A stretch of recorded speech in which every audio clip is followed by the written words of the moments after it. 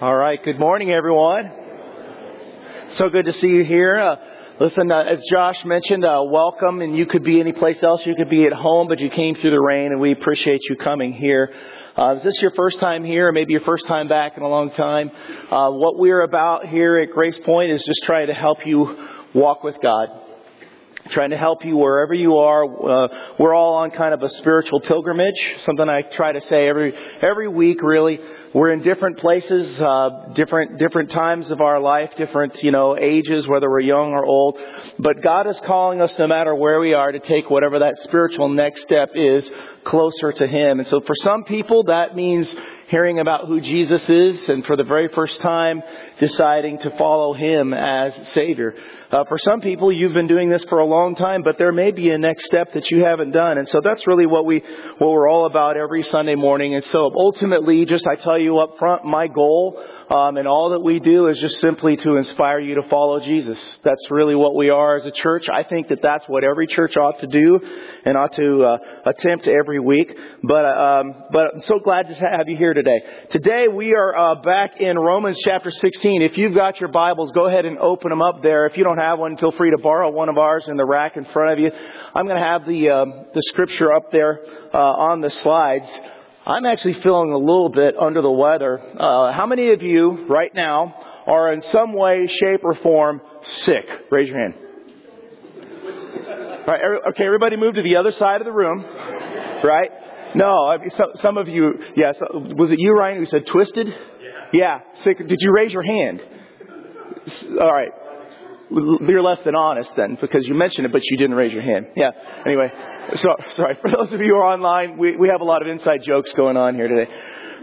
Anyway, I got a picture here that represents a movie that I kind of talk about, from time to time. Big fans of Lord of the Rings. It's funny. I see my wife sometimes. She's sitting and she's like, if she wants to see something that she knows is going to be, I don't know, comforting. I don't know if it's comforting, but she'll kind of turn that on because she knows she can watch a little bit and stop or whatever. But I watch that from time to time, and it's sort of been symbolic, really, of companionship, unity in times of trial. In times of extreme circumstances. What you've got in the story of the Lord of the Rings, specifically this is a scene from the very last of the movie. So there's 3 movies. Each one's like 3 hours long, right? And this is a scene from the 3rd movie, The Return of the King. And these 4 guys, these 4 hobbits, they've been on just a journey. You could call it an adventure, an epic adventure, but it's basically to save the world from destruction in a sense. And here these guys, they come back home to their local place where everybody kind of comes in the evenings, where everybody's friends and all that, and they sit down. And they've been gone for about a year, and nobody has any idea what they've gone through. No, they know their names. They kind of know who they are. But nobody realizes that whole community, they owe their lives to these 4 guys. I would say where we're about to read in Romans chapter 16 is a little bit like this. And I'm not saying that we owe our lives to the people we're going to read about, but we're going to read a list of names.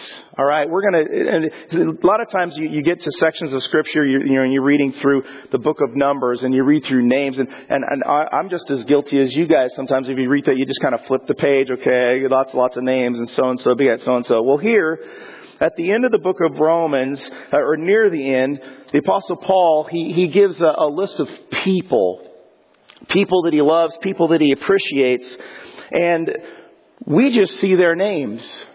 And all of these people, they have died. And so in a sense, what these things are really, they're kind of like epitaphs on a grave. And in Romans chapter 15, Paul wanted to stop on his way to Spain. He tells everybody, man, I'm looking forward to going all the way from Jerusalem all the way over to Spain to take the Word of God, the message of Jesus Christ, His death, burial, His resurrection, and tell it to people there. But I want to stop in Rome. I've never been there. And he wants to just greet the church in Rome. And there are a number of people that he sees there, or that he knew there in Rome. And he's looking forward to seeing them soon. And he writes about this a number of times. And so this letter that we call Romans, right? It's like 16 chapters long. And it's part of a New Testament book. It's really written to three different groups of people. It's written to, in one way, to people in Rome who they're not Christians. They don't know who Paul is. They don't know who Jesus is. But this letter is written to people in Rome who one day they would hear about Jesus. They would put their faith in Jesus Christ, and they could read this letter and learn what it means when you have faith in Jesus Christ. All that is packed into that truth. They would learn that Christianity is not just a code of conduct. It's not just a list of right and wrong, and you're supposed to do this, don't do this, don't do this. It's a new way of living because everything has changed because of what Jesus Christ did in His death, His burial, His resurrection from the dead. So it's written to those people who they're not Christians yet. But in a second way, God also intended this letter to go much further than just the church in Rome in 60 A.D. in the first century.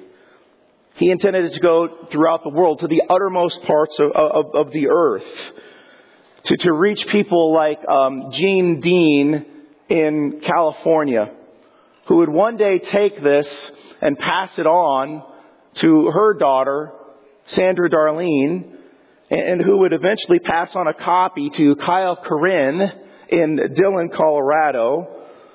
See, God's plan, He says so. His plan was to take the message to the uttermost parts of the earth. Now, if you're living in Jerusalem at the time, and you're thinking about the uttermost parts of the earth, you know what comes to mind? Binghamton, New York. This is where we are. We are the uttermost parts of the earth. I'm just telling you. But we often forget that while we think that this letter to Romans, we've spent a lot of time in it. I've spent a lot of time studying it. But we forget that there's a personal aspect to this book. Paul wrote to friends. He wrote to people that he knew, believers in Christ that he'd met over the years. Some of these people, he was the one who led them to faith in Christ. For the very first time, their eyes are open and they have a relationship with God. Some of them were Jewish like him. Some of them were Gentiles, and all of these people, he's talking to them, and what they have is this commonality in Jesus Christ. And he'd never been to Rome, and yet he knows all kinds of people who live there. And for most of these people, the details of their lives, they're unknown. Like I said, it's like you're walking through a cemetery and you see a gravestone, and it says on the gravestone, Mark. And it says the date, and that's all you get. And really, that's the representation of a life. Well, we're going to see some of these things here today. But what this teaches us is that Paul is a real man writing to real people. And it gives us a precious window into the early lives the lives of the people in the early church. So it's a picture of really how the church ought to be in some ways today.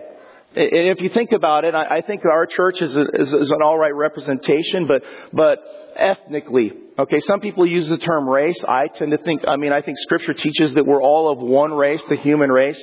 But ethnicity, you've got people who are different ethnicities, the Jewish people, the Gentiles from all over the place. In this church, you've got different classes of people, if you want to talk about that. Some of the names, they're probably of a royal class, if you will. Okay, they had royalty or high class. Aristobulus or Narcissus, they're both of head of household of estates. Okay, not just a small home, but just massive estates. And then you got guys named Ampliatus and Urbanus and Hermes and Philologus and Julia. And these are common names for slaves. Paul writes to the people in the upper crust, and he writes to the people who are even slaves at the time, and they are all one in Christ. He writes to both genders. pulls out 8 or 9 women and highlights them and all that they have done, singles them out, saying that they have worked very hard. It wasn't just a male-centric church, but it was male and female together, both influential in the ministry of the early church. So as we look through this, we're going to look through a lot of names. And I've actually listened to a number of sermons on these things and read through it. And what people tend to do is what we know is that names mean things, right? But you've got to remember a few things. Obviously, in Scripture, what I've told our young adults that meet Sunday night, listen, when you see a name, it does mean something, especially when God calls that name out or changes a person's name. That's a big deal. There's meaning with it. So Abram was his name, but God changed his name to Abraham, meaning a father of a multitude or a father of nations. That's exactly what Abraham became. And so obviously you want to pay attention to that name. When Mary and when Joseph were told about Jesus, the angel says, you will name him Jesus, for he will save his people from his sins. Jesus just simply means Yahweh saves. So obviously there's meaning in this name. Now, when some of you who have children here, you named your children, it's because it means something to you. But it doesn't necessarily define who your children will be, right? Because you can name them, oh, glorious, majestic, intelligent one. And, you see them as a teenager, that's never going to work, But it's funny. I've known people who have named their children after cities. Savannah, Austin, Dillon, and talking with them. And then the funny thing is I find out that their plan was that they would name their child after the place where they were conceived. That's why they've got those names. And it just kind of hit me as I was thinking through this. Can you imagine having this as your plan for naming children and you just stuck in Binghamton all your life? You got the one child after the next. It reminds me of the old Bob Newhart show. Hi, my name is Larry. This is my brother Daryl. This is my other brother Daryl. My brother Binghamton. Yeah, whatever. Sorry. But what this does is this gives you an idea that the names, they actually highlight maybe what the parents had in mind when they named their children. And maybe where they're from. So Romans 16:1, he starts off, I commend to you Phoebe, our sister, who is a servant of the church in Cenchrea, that you may receive her in the Lord and in a manner worthy of the saints, and assist her in whatever business she has need of you, for indeed she has been a helper of many and of myself also. So the very first person we meet is Phoebe. Her name means bright or radiant, but it was one of the honorary titles of the goddess of Diana. It was also a name, it's sort of the feminine name for Phoebos, which was given to the god Apollo. So you see a little bit of background to maybe what these parents were thinking when they named their daughter. She's got a pagan name, and so her parents probably worshipped the Greek gods. So Phoebe's name, I think, is just very ironic, because she is the one that carried the letter from Paul in Corinth and brought it all the way to Rome. She's the bringer of light to a dark city. See, Phoebe's from Cenchrea. Cenchrea is one of the 2 seaports in Corinth. It's not really far from the city of Corinth where we get our book Corinthians, which makes sense because this is where Paul likely was when he wrote this letter. And when Paul commends Phoebe, our sister, to them and tells them, I want you to receive her, the reason why is because she's the one who journeyed to Rome.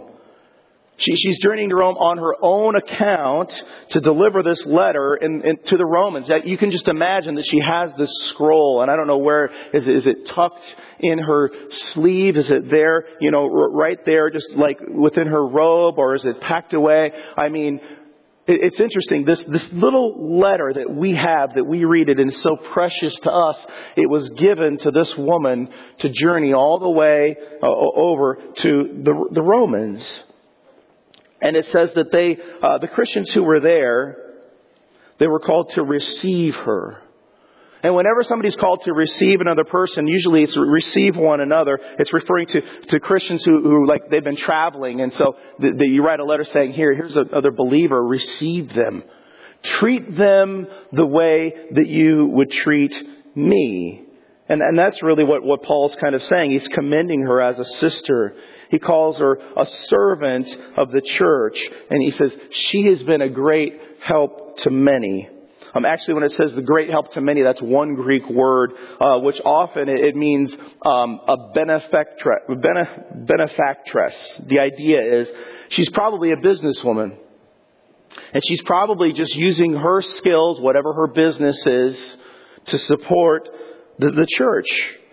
And to support many people. It's interesting because here's this woman who's taking this letter. It wasn't safe for women to journey alone. It doesn't mention that she's got a husband. So this kind of leads us to some details that we think, well, she might be traveling to Rome on other business. She probably is kind of like Lydia, if you've ever read the book of Acts. Lydia was a seller of purple. She was a businesswoman. And because she had wealth and she had a home, she would bring people into her church there in Philippi. This woman does basically the same kind of a thing. Something that's interesting, though, is that she's called a servant. This is the Greek word diakonia, which can be translated in a couple different ways in the New Testament. It can be often translated as ministry or service, a person who is serving or they're involved in ministry. But in the right context, it also can refer to a specific office in a church, meaning a deacon. Or here the feminine form is a deaconess, right? And so when a person fits into this role or this office of a deacon, what it means is that this person is recognized, if it's a deacon, as a man who works alongside the elders, and they serve. They serve the needs of the church. What does the church need? I'm here. I'm ready to get involved. What do we need? Do we need some work done? Does somebody need help? Does somebody need a meal? Does somebody just need some care? And so they recognize and they follow through in the needs of the church. We have a deaconess group here at Grace Point, and they're known as godly women who serve. That's their role. I mean, they have a good time doing it. But their role is to serve, and they see, oh, here's a family in need. Can we cook something? Can we bring that to them? Is there somebody who's grieving? Can we send them flowers? Can we just spend time with them? But they're servants of the church. Now, here in this context, there's no way to really know if this is referring to a specific office, because it's always the context that tells you about these things. Just because there's a Greek word there doesn't mean, oh, that means this. You really have to read the entire context. So there's not enough to really be decisive. So it's probably best to just remember that Phoebe is a woman who she's prominent. She's recognized for her work in helping other people in the church. Because Paul wasn't writing here to try to flesh out, some sort of a position on church offices or doctrines. He's just writing and saying, listen, I care about these people. I care about Phoebe. And what I care about is that you, church in Rome, take care of her the way that you would take care of me. I mentioned that I'm going to try to go to Spain. I'm going to stop with you, and I hope that you would take care of me. Take care of her in the exact same way that you would take care of me one day when I come.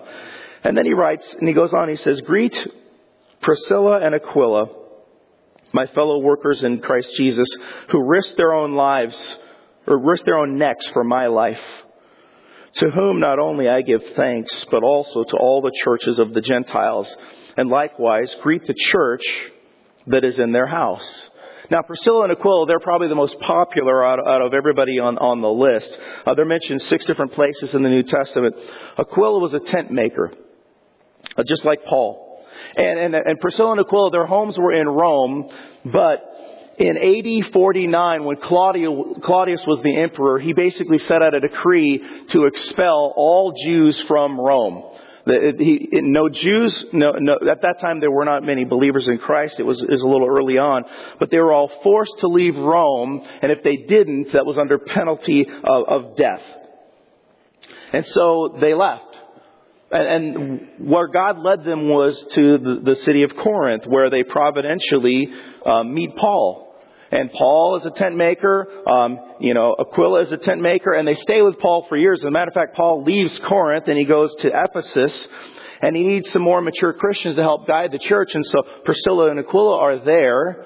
And they have a house. And they set their house as a meeting place for the church. They have a house church. This is very different back then. Today we've got a building. We've all kind of pooled together. And we build a church where we can come and we can meet together. But this is just their house. And this is like what's represented really with our small group Bible studies, where we say, hey, let's just meet in people's homes. Let's talk about the Word of God. Let's encourage one another. Let's pray together. And this is what they do. So they do that in Corinth. They do that in Ephesus. And then in AD 54, poor Claudius was murdered by his wife. And so that means that everybody can come back to Rome, because he's not saying, and nobody's saying, no, we're banishing the Jews anymore. And so Aquila and Priscilla, they're free to return back to where their home was in Rome, and they set up their house there. And this also might be another reason why Paul decided, he says, I'm eager to go to Rome now. Because the borders are open, if you will. It's open to the city. People had been forbidden to follow Christ. People had been forbidden who were of the Jewish ethnicity. And now it's open. But it says about these two, the Aquila and Priscilla, that they risked their lives, or risked their necks for him. That meant the idea of, getting their head chopped off. That's really what this means. That a number of times they could have died because of their association and because of their help for Paul. And we don't know how they did that, but wherever they were, they always provided a place for the church to thrive.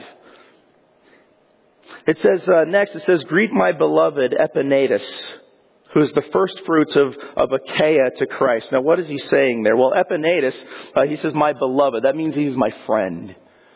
My good friend Epaenetus. And what we find out is that he's the first guy in Asia Minor. That's where Corinth was.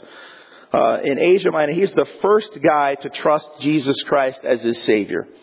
Paul is just like, he is like the first generation Christian, taking the message everywhere he goes. He's plowing the way. And that's exactly what he does. And Epaenetus is the very first one to put his trust in Jesus Christ there. And Paul remembers him and he says, greet my friend, Epaenetus. You never forget a person who you're able to share the gospel of Christ, and it changes their lives. And that's exactly what happens here. And then he mentions, greet Mary, who labored much for us. There are 6 women in the New Testament that are named Mary. We have no clue who this one is, if she's one of those. We really don't know. All we know is it says that she worked hard for them. She worked hard for the church. That's interesting. Later we'll see that this is one of the descriptions of some of the women in the church, is that they worked hard. They were hard workers. Verse 7, he says, greet Andronicus and Junia, my countrymen, and my fellow prisoners, who are of note among the apostles, who also were in Christ before me. So Paul tells us 4 things about these people here. First, they're his relatives. Probably just they're probably just Jewish, maybe from the tribe of Benjamin, and maybe that's why he says this. Secondly, they had been in prison with Paul at some point. We don't know where, we don't know when or how. All we know is he calls them fellow prisoners. Maybe that's where they met. We don't know. Thirdly, they are outstanding among the apostles, and we'll talk about that in a second. But fourthly, they became Christians before the apostle Paul put his faith in Christ. So they must have been believers in the earliest days of the infant church in Jerusalem. So they're one of the very first people to trust Christ. Now, let's go back to this phrase, outstanding among the apostles, because it's very ambiguous. And actually it could mean, just like we read it today, it could mean that they were apostles who were outstanding, or it could mean that the apostles considered them to be outstanding. Okay, so it could be either that they are apostles, or that the apostles looked at them and said, they're outstanding. I mean, they're outstanding either way that it is. So the first understanding, Paul could be using apostle maybe in a less strict sense, meaning that they were sent ones. To be an apostle means that you're sent one. So a church, They could take a person, they could send them from one area to another church or send them on a mission or send whatever. But if they were sent out, they would often call them apostles.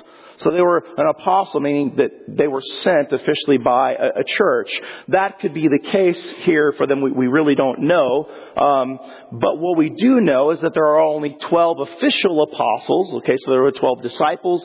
There are 12 official apostles that were designated by Christ himself. The early church, we find out some of the the requirements to be an apostle is that you had to be there in the beginning when Jesus was teaching, and you also had to see the resurrected Christ. These are the criteria for this. Now, Paul mentions, he says, I'm an apostle, but I'm one like born out of due time, because what happens is that Jesus shows up to him on the road when he is blinded, and Jesus says, Saul, Saul, why do you persecute me? And he says, who am I persecuting? And he says, I'm Jesus. I'm the one who you're persecuting. And he goes, oh no, right? And then Jesus, he turns his name from Saul to Paul. So Paul is an apostle. He's the last of all the 12 apostles. So these two are not apostles in that sense. So it could mean either one of those things. Here's the interesting part though. Andronicus is a male name, but we don't know whether Junia is a male name or a female name. If you look in your own text, it might mention that, a male or female. It may have a note about that. But here's the deal. So either it's two male friends who are together, who are partners, or this is a husband and wife, and this is where this means something. Let me read just a Chuck Swindoll note about this. After I take a little water. Swindoll writes this. He says, this passage is important to some who use this verse to establish female leadership in the early church. If the two were apostle and Junius was female, then the implications are obvious. However, the debate is moot if Junius was male. Unfortunately, the passage is not clear enough to be helpful in theology. Junius could have been either male or female, and there's compelling evidence pointing in both directions. So we're much better to read this as it was intended, as a heartfelt greeting from Paul to two people who shared some of his most difficult ordeals and most joyous victories in ministry. So it's probably best not to try to hang an entire doctrine on a verse that doesn't really have a clear context. And I think that Swindoll lands on the right side of things here. So in verse 8, he continues. He says, greet Amplias, my beloved in the Lord. In the earliest of the Christian catacombs, the catacombs are the tombs or the underground tunnels. There's the cemetery of Domitilla, and I'm not even sure if I'm saying that's right. But there's an elaborate tomb with the name Ampliatus on it. And the fact that there's just a single name, what it implies is that he was a slave, because freedmen, they had more than one name. We all know that most of us here, we have two names, a first name and a last name, and maybe one or more middle names or whatever. Well, it's just Ampliatus. That's all you get there. But this tomb is very ornate. So what it implies is that he's an important person in the church. And this is something that we kind of note. In the Roman church, there are no distinctions, whether you're slave or free, whether you're male or female, whether you're high rank or you're, of low society. It doesn't matter. What matters is that you're in Christ. Because if you're a believer, we call each other brother, we call each other sister. We're family, we're part of the family of God. Paul continues, greet Urbanus, our fellow worker in Christ, and Stachys, my beloved. Greet Apelles, approved in Christ. Greet those who are of the household of Aristobulus. So it's interesting here, Aristobulus is probably the grandson of Herod the Great, or the brother of Herod Agrippa. So Herod, this is the line of the king who persecuted Jesus Christ as a baby. Christmas time, Bethlehem, the three wise men, that whole story, that whole thing. That Herod is the one who said we need to put to death all of those children 2 years and younger. And so this is possibly the grandson. He's the brother of Herod Agrippa the first. And he lived as a private citizen in Rome, and he was a friend of Claudius. Paul doesn't greet him. He greets those who are of Aristobulus, or you might say of the household of Aristobulus. And so the idea here is that there were Jewish slaves who belonged to this household and they became Christians. And so this makes sense that here Christianity makes its way into the whole household and sort of the lineage or whoever is involved in serving Herod in that line, because the very next word, the very next mention is Herodian. He says, "Greet Herodian, my countrymen." So Herodian would be named that because he's a family member of the line of Herod. And Paul says, "Greet Herodian, my countrymen." Basically the idea that he's Jewish, but also the fact that here you have Paul, follower of Jesus, and Herodian, a descendant of the one who persecuted Jesus, both brothers in Christ here, which I think is wonderful. It's fabulous. He says, "Greet those who are of the household of Narcissus, who are in the Lord." Narcissus was a wealthy man, and he had a lot of influence under the Emperor Tiberius, but he was put to death by Nero's mother, Agrippina, when Nero came to power. And so we're talking about the household of this, or those people who are of Narcissus. The slaves of this house were known by the name Narcissani. And so his greeting is among the Christians, among the Narcissani, the people who were the slaves of this household, and they had become believers in Jesus Christ.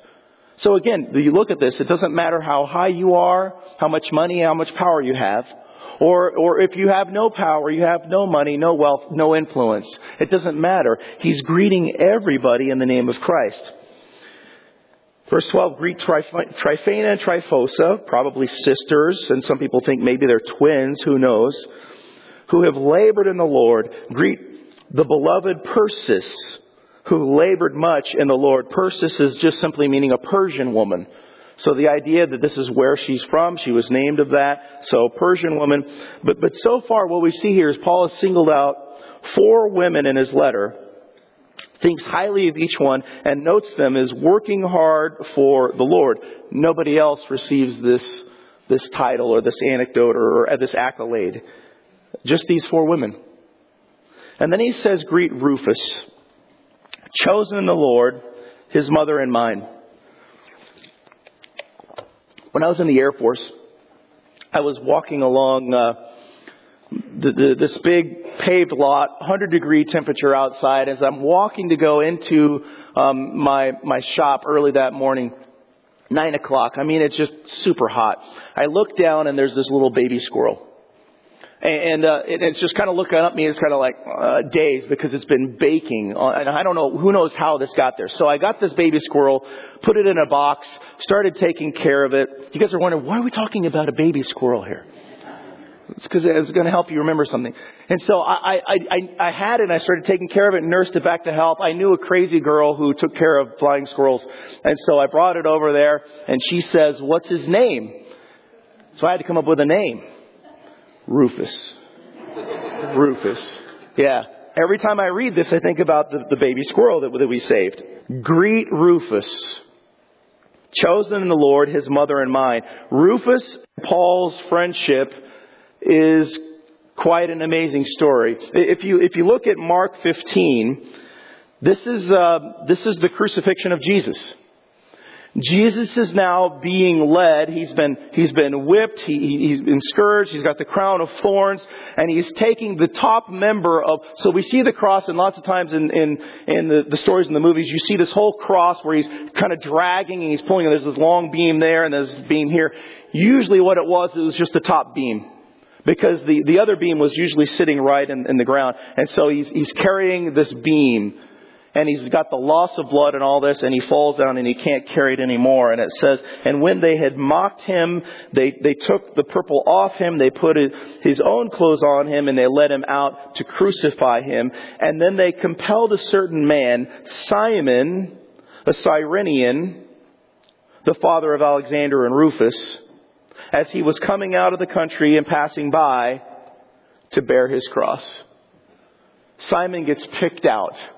Why? I don't know. It could be because he's Cyrenian, that he had dark skin, and so maybe he's picked out because of that. And so they pick out Simon as Cyrenian, and this is interesting because Mark, he wrote after Paul wrote the book of Romans. So the book of Romans is out a little bit before the book of Mark is out when Mark did this. So Mark, most likely, when he mentions the name Simon the Cyrene, he's thinking, well, there are many people who don't know Simon, but they know Rufus. And he says, Simon the Cyrene, and he says, the father of Alexander and Rufus, that's the guy. And this is the story. Simon is pulled in to carry the crossbeam for Jesus, and it says, that he does this. And so I wonder what this was like. Paul must have known his family well, sitting down, talking, listening to the story, and he knows them so well that he calls the mother of Rufus his own mother. You guys ever had that experience? Because you are so close with somebody else, and you're not a relative, but because you spent so much time with them that you call him dad, or you call him mom, and so you're on the phone you're on the phone. Hey mom, how are you doing? It's not your mother, but you call them that. Why? Because you're so close. This is what Paul is saying. He's calling her mom. That he spent much time with Rufus and Rufus' mother. And there they are. They're in Rome, of all places, a part of the early church. What a wonderful story. And then Paul mentions two groups, and I don't know, they're probably businessmen, perhaps. Greet Asyncritus, Phlegon, Hermas, Patrobus, Hermes, and the brethren who are with them. So this is just a group of people with a bunch of others. And I don't know if this is just sort of like, sometimes churches you have like groups of people that get along well together. And this may be one of them. He says, greet Philologus and Julia, Nereus, his sister, and Olympus, and all the saints who are with them. It's funny, I picked this and I didn't think about like standing up here and reading all these names out loud to all of you. You guys ever get picked to like read scripture and it's like just a list of names and you're like, oh great, I get to read all these names to people. Well, historically in AD 95, there were the two most distinguished people in Rome who were condemned for being Christians were Flavius Clemens and then his wife Domitilla. I think I'm saying her name right. She's the one who basically the catacomb cemetery is named after her. Well, Flavius was executed. And Domitilla was banished on the island of Pontia. She was actually the niece of the reigning emperor Domitian. And so rather than kill her, he sends her away, banishes her to an island. But their personal steward, the one that handled all their finances, that handled all the businesses that within and without of their household, their name, everything. The person who was their steward, his name was Nereus. And Paul says, greet Nereus and his sister. Again, you've got the wealthy, you've got the famous, you've got the slaves, different ethnicities, men and women. Paul speaks well of them all, and he wants all the world to read it. When you read through this, you read just a list of names, and okay, I look at all these names, and it doesn't really mean anything to you. But see, here's the thing. Have you ever caught a friend talking about you? You catch a friend talking about you behind your back and saying something really nice about you. And they didn't know you were there. They didn't know that you overheard. But it makes you appreciate that friend, doesn't it? You're like, wow, they said that about me. See, a true friend is a person who always lifts you up. They never let you down. Here's Paul talking about people. Here we are, centuries later. We're reading about these people. We don't know them. And yet they're his friends. And he's speaking highly of them. And this is something that we ought to be as a church. And then he ends, we're going to end here today. Greet one another with a holy kiss. So let's go ahead and do that. Right. The churches of Christ greet you. Today, we've been kind of relegated to the holy fist bump at times. You know why Paul told them to greet one another with a holy kiss? He does it in other places. He does it at the end of the letter to the Corinthians. He does it. So this is not like an unknown thing. Here's the thing. You can walk around this room and you can pretty much shake hands with anybody. You can do that. But there's no way that you're like going to just go kiss the person that you like don't know or barely know. You're not going to just go walk up to somebody, in the marketplace. Hey, can I buy those waffles? You just don't do that, right? They call the cops, it's a problem. But also here's this. You're even less likely to kiss somebody that you don't respect. Paul is commanding us as a church to keep our relationships close with one another. He's commanding us to be near and dear. We live in a day of instant messaging and loneliness that is just through the roof. We can communicate quickly, email, you name it, all the different ways that we can do it. And yet Paul commands, I want you to make meaningful connections. I want you to greet one another. We have our meet and greet time. And we've got some people who they absolutely hate it. They call it the awkward hour. But I just tell them, I'm being biblical right here. I could command you to greet people with a holy kiss. And I'm not doing that, right? But we're called to receive brothers and sisters in Christ. And it's more relevant than ever today. So, all right, what do we glean from this list of names? Paul's letters, they're known for his theological depth, for his intellect, but he's deeply concerned about people. Relationships are really important to him. And so in the same way, God pours out His love. He demonstrates His love to us and what Jesus did for us. Nothing can separate us from the love of Jesus. We sang about this earlier today. Our love is meant to not be hypocritical. It's meant to be genuine. We've got to learn to love people in the same way that Jesus loved us, to demonstrate His love. So here's just a quick question. Do you value people above all else? What are the things that you value most in life? Is it your personal time? Is it the things that you own, the things that you're involved in? Or do you value people above all else? So what do you do when you see a hurting person? What do you do when you see a person who needs a friend?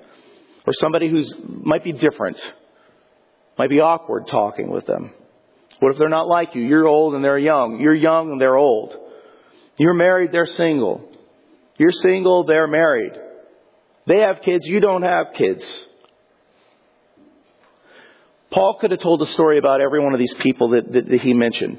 He doesn't have room. All he does is he briefly acknowledges them. He greets them. He wants them to know neither distance nor time has diminished his love for them. The fact that he's willing to, he's never even been to Rome. And he counts off 26 people that he loves. Do we love people like that? So the question is, as a church, how are we doing? Do you receive people openly? Or is it, I'm just private, that's just the way that I am, I don't do that? Do you receive people the way that Paul told the church in Rome to receive Phoebe? I think one of the problems in the Northeast, and I think all of you know this, and I don't know why it is, I like to blame it maybe on our gloomy skies or the cold weather or whatever it is, but I think many people, they kind of have these closed relationships. It's actually very difficult to get in. I know this. I've been here for around 18 years. As my early days as a pastor, it was very difficult to get into relationships because I wasn't born here. I didn't have family here. Families all have families. They all have friends. It's a small town kind of a thing. That's just what happens. But I would say that out of all places I've ever lived, the people in the North, they tend to be colder in responsiveness to people than they are in the South. When I go to, greet, the hockey guys over at the hockey chapel, I see people and I'm walking along the way and I'm like, hey, how are you doing? And they just look at me like, who are you? Right? And then I get to some of these hockey guys, they're from all over the place and they're just so friendly and it's really great to see them. Then I leave and I see somebody walking on the street. I'm like, hey, and they're like, they don't even say hello. You go down south and you say hello and they're like, howdy, whatever. But they're very friendly. That shouldn't define us as a church. The place where we live, we have our own uniqueness here. But as a group of followers of Jesus Christ, who are called to greet one another with a holy kiss, right? This doesn't define us as a church of what the rest of our culture around says this, okay? I know you guys, I mentioned this holy kiss thing. I know it sounds creepy, especially for those of you that are just afraid of germs. But what it means is acceptance. That you love just immediately. It's unearned. Somebody who is also a follower of Christ, you learn that about them. You hear who they are, and you say, this is my brother. This is my sister. On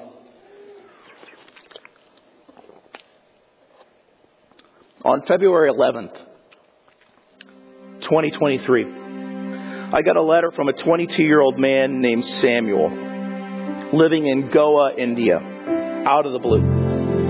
He explains, I've been accepted to the BU Master's Program, Mechanical Engineering, and I'm going to be moving here in August. So he's excited. This is February. It's going to be August. And he says, I've looked at the churches online in the area and came across our website. I began watching the services. And he even said in one of the emails, I feel like I begin to know you guys. I see some of you up there. Oh, I know. Oh, that's Josh. He always says the same thing every time he gets up there. Well, that's Kyle. He does the same thing, right? And he knows the people. He gets to know them. And he says, I was looking for church as I came. He says, I love the church. I love what you stand in doctrine. It feels a lot like my church at home. And then he told me about his story, how he's raised in a Christian home. But 4 years earlier, probably 2018, for some reason, God really got a hold of him and he began to live for him in a way that he never has before. And he just loves the Lord and he wants to serve him. And he says, here we've never met. And he's telling me his testimony, his hobbies. He likes playing bass. He likes playing guitar. And he says, I just hope that I can use my gifts for the kingdom of God. And he ended his letter in this way. He says this. He says, I was really thrilled to find a church like Grace Point Church because even though I'm going to be studying at Binghamton University, having a Christian fellowship around is so very important to me. I look forward to being a part of your Sunday services when I come to Binghamton this August. But in the meantime, I really hope I can stay in touch and get to know some of you guys in whatever way I can. God bless, Samuel. And I thought, what an interesting letter. So I wrote Samuel back and I said, who are you and why are you telling me so much? Why don't you just mind your own business? No. I was thrilled to write him. And I'm like, wow, is this guy really going to come? And I'm finding out more about him. And I said, I look forward to meeting you when you get here. Hey, Samuel. There's something that happens when you find other Christians who are excited to grow in community and they're ready to reach out. And so Samuel, we had a few letters. He says, hey, let me know if you have any place to live because I'm looking for a place to live. And said, if I find something, I'll let you know. He found a place to live. But then one day in August, I got this other email saying, I'm here. How do I get to the church? And he's been involved ever since. I say this to let you know that this is the kind of, I guess I'd call them spiritual relationships God wants us to build. This really isn't a sermon about how to build a spiritual relationships. It's about that we need to. And I think this is why Paul, at the end of his deepest theological treatise, he ends with just a greeting to those who he loves and he appreciates. And it's a reminder of what the church is meant to be like. We need to be like this. We need to be greeting and loving one another like this. Let's pray. Heavenly Father, thank you for just these names. Many of these people, they are known only to you. We don't know them. We don't know anything about them. But Paul knew them. And he thought it was important enough to write, to put it in a book that would be, in a sense, immortalized for all time. That these are people, part of the early church. Thank you for showing us that. I know, Lord, we are not going to be written down in some book that is going to be immortalized. But Lord, I pray that wherever we are and what we're doing as a church, that we would be operating out of the love of Christ toward others. That we wouldn't be closed off thinking, oh, I've got enough relationships. I don't have room for another person to love another person. The truth is we do, because we have the love of Christ in us. And so there's more than enough love for us to give to other people. So help us learn how to do that. Help us learn how to be really contra our culture around us. That we would be warm, we would be receiving, that we would be known as a place of welcome, full of an atmosphere of love, because it's an atmosphere of Christ. Thank you for your love for us. And that while we were stiff-arming you, you didn't care. You drew us near yourself. Thank you for what you have done for us. I thank you for Jesus. I thank you for everyone in this church. And I pray you'd help us to be the kind of church that you can use here in our area. We pray in Jesus' name. Amen. Good to see you, Grace Point. Have a wonderful day. Stay dry, and hope to see you again next week.